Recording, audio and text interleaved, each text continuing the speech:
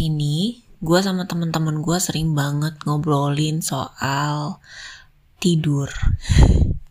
Jadi tentang kualitas tidur gitu. Kayaknya waktu masih muda, kualitas tidur tuh lebih baik setelah menua atau semakin dewasa. Gue ingat banget waktu masih kecil tuh ya, kan kita suka punya jadwal. Terus kayak ada waktu tidurnya tuh udah ditentuin harus jam segini. Waktu kecil gue tuh suka tidur siang juga. Pasti lu juga pernah kan disuruh tidur siang. Jadi dulu tuh tidur siang dari jam 3:30 sampai jam 3:30. Terus malamnya tuh kayak tidur jam 9 gitu. Dan pada saat itu gue susah banget disuruh tidur. Pengennya main-main, terus kalau enggak ngobrol bareng adik gue, kalau enggak gue tuh kayak nyelipin komik di bawah selimut. Jadi bukannya tidur gue malah baca. Dan suka banget diomelin sama mbak gue bilang gini, coba kalau misalnya udah gede ntar pasti pengen tidur, lihat aja nanti gitu. Dan itu hal yang gue rasakan sih. Waktu sudah mulai sekolah, itu waktu tidur udah mulai kacau. Waktu SD aja setiap ujian gue bisa tidur sampai jam 1 malam. Dan kemudian mulai muncullah lipatan-lipatan kantong mata seperti yang punya SBY itu. Nah, itu tuh udah mulai dari SD gue punya. Terus makin kuliah makin parah lagi dengan semakin banyaknya tugas dan juga lingkungan pergaulan juga ya.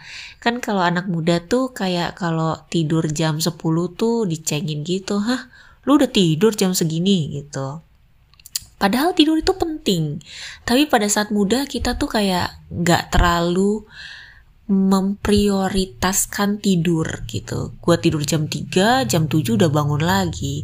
Dan pas masih muda kayak gak terlalu berasa gitu kan di badan.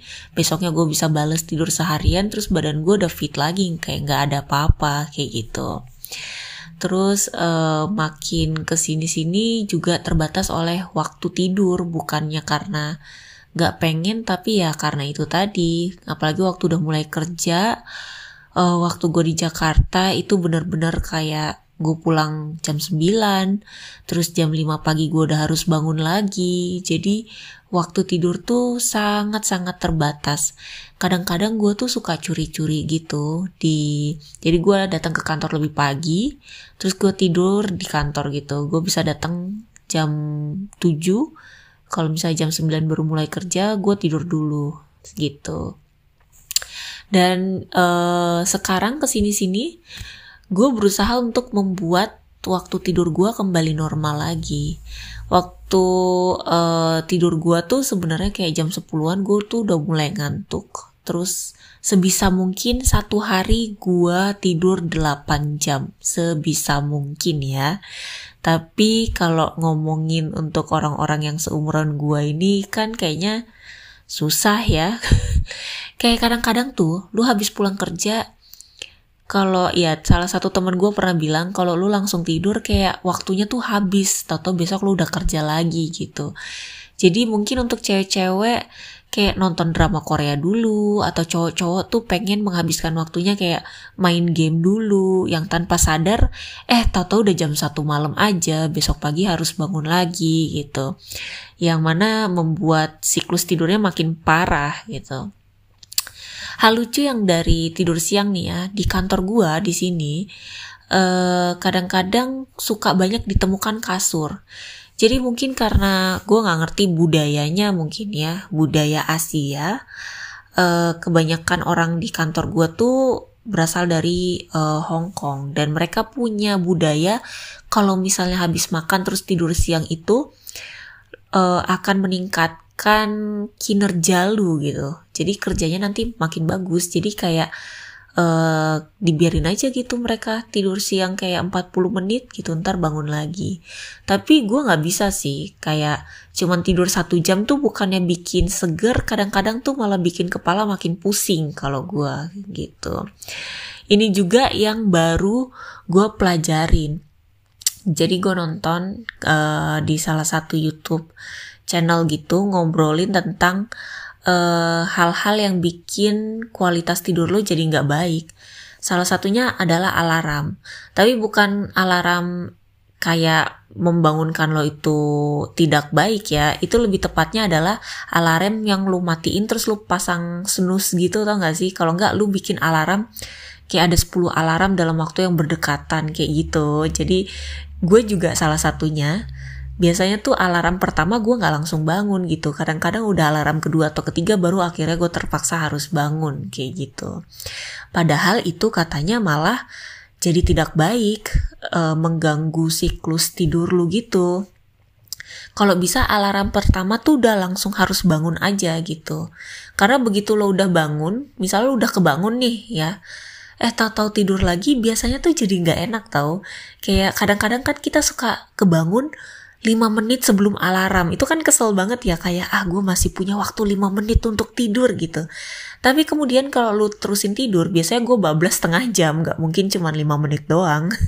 Dan kemudian saat lu bangun lagi, lu jadi doji. Ya maksudnya lagi jadi kesel gitu, grumpy gitu, tau gak sih? Jadi tidak maksimal. Padahal kadang-kadang waktu lo udah bangun di yang pertama kali, itu tuh akan jadi lebih seger gitu. Dan gue pengen mengusahakan sih kayak gitu supaya waktu gue bangun ya udahlah dibangunin aja sekalian gitu.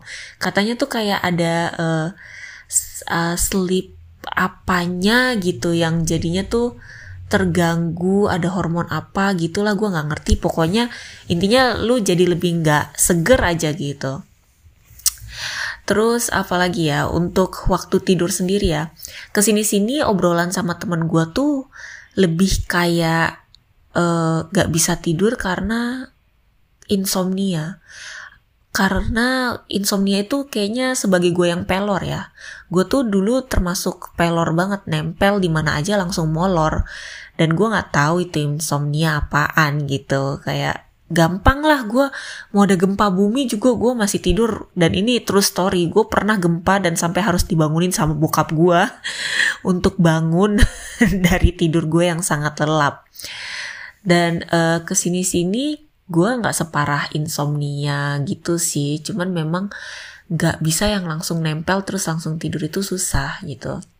Gue sendiri kayak merasa 2 jam sebelum tidur gue tuh udah gak boleh ngapa-ngapain. Jadi udah golek-golek aja istilahnya itu di atas kasur. Terus kemudian salah satu cara gue adalah gue sambil nonton. Yang mana katanya kan gak boleh juga ya. Tapi masalah gini, kalau gue langsung merem, otak gue tuh kemana-mana, gak bisa tidur. Gak tahu ya kayak kalau kalian kayak gimana, tapi gue tuh gak bisa langsung berhenti shutdown juga otaknya. Otaknya tuh masih jalan. Mungkin karena selama seharian gue beraktivitas gak bisa langsung di shutdown. Nah cara gue adalah gue nonton YouTube atau apapun itu, terus lama-lama kan kayak kosong, kayak bengong gitu ya. Terus bengong, lama-lama udah relax ya, lama-lama ngantuk sendiri jadinya, ketidur gitu. Tapi gue berusaha kayak kalau gue mau tidur jam 10, jam 9 gue udah melakukan itu. Jadi kayak pas jam 10 gue tidur. Masih lumayan oke sih sebenarnya. Masih ada cara-cara yang bisa gue lakukan untuk bisa tidur. Salah satunya lagi adalah gue tidur tapi gue sambil membuat cerita sendiri. Jadi kayak misalnya ada nonton film gitu, film apa yang baru gue nonton dan gue kayak berpikir ini tuh harusnya ceritanya kayak gini gitu. Jadi berusaha fokus kepada satu hal atau memikirkan hal-hal yang bahagia.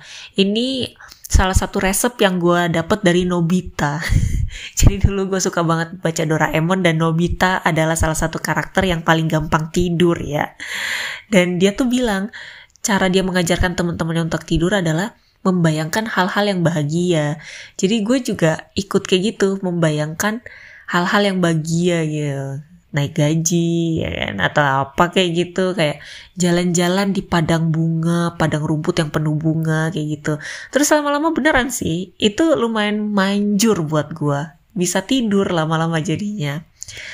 Terus apalagi ya, tapi kebanyakan temen gue memang lumayan udah mulai parah tidurnya. Gue merasa semakin tua itu akan semakin insomnia. Gue ngeliat kayak nyokap gue atau nenek gue itu kayak susah banget sih tidurnya. Terus jam 4 tuh udah kebangun gitu. Mungkin apakah itu ada korelasinya dengan usia? Gue juga gak ngerti sih. Tapi ini juga salah satu artikel yang gue baca. Jadi kalau misal lu pernah dengar pernafasan 4-7-8, mungkin bisa dicoba untuk lu yang susah tidur. Jadi kayak tarik napas 4 detik, kemudian ditahan 7 detik, terus dihembuskan selama 8 detik. Nah ini tuh biasanya diulangin gitu kayak 4 kali siklus atau berapa kali siklus. Katanya bisa membantu kita menjadi rileks, katanya begitu. Gue pernah nyoba, tapi gak manjur di gue karena gue jadi kayak ngitung gitu. Ngitung 4, 7, 8. Terus kayak gak sinkron aja sih di gue. Narik napasnya pendek banget, terus buang napasnya kok kayak panjang banget kayak gitu. Mungkin gue yang salah, gue gak tahu gimana caranya. Tadi di beberapa orang ini manjur loh. Justru katanya bisa mengobati rasa insomnia itu jadi ngantuk lama-lama gitu. Salah satu cara lain yang juga terkenal katanya menghitung domba kan, kayak Mr. Bean gitu, dihitung sampai berapa banyak banget kayak gitu. Gue sih nggak bisa kayak gitu sih. Tapi memang akhir-akhir ini tidur itu perlu effort sih. Tidur aja kalau nggak salah nih ya, kayaknya harus di cross check lagi. Kalau nggak salah tidur itu kata kerja, karena tidur itu kan pada saat kita tidur, organ-organ di dalam tubuh kita kan tetap bekerja. Gue mikirnya kayak gitu ya, mengolah semua hal, makanan, tetap jantung tetap bekerja dan lain sebagainya gitu. Dan waktu kecil kan dibilang masa pertumbuhan kita itu terjadi pada saat tidur. Pada saat itu semuanya bekerja dengan sangat maksimal organ-organ tubuh kita, dan makanya tidur itu sangat-sangat penting dan sangat-sangat dibutuhkan sih. Kesini-sini tidak hanya kuantitas tidur, tapi gue merasa kualitas tidur itu juga penting, karena kadang-kadang gue bisa tidur seharian tapi kayak gak deep sleep gitu, tau gak sih gitu. Dan itu lebih susah lagi untuk mencapai si deep sleep itu. Nah, kalau kalian sendiri, apa nih kira-kira cara jitu untuk mendapatkan tidur yang berkualitas?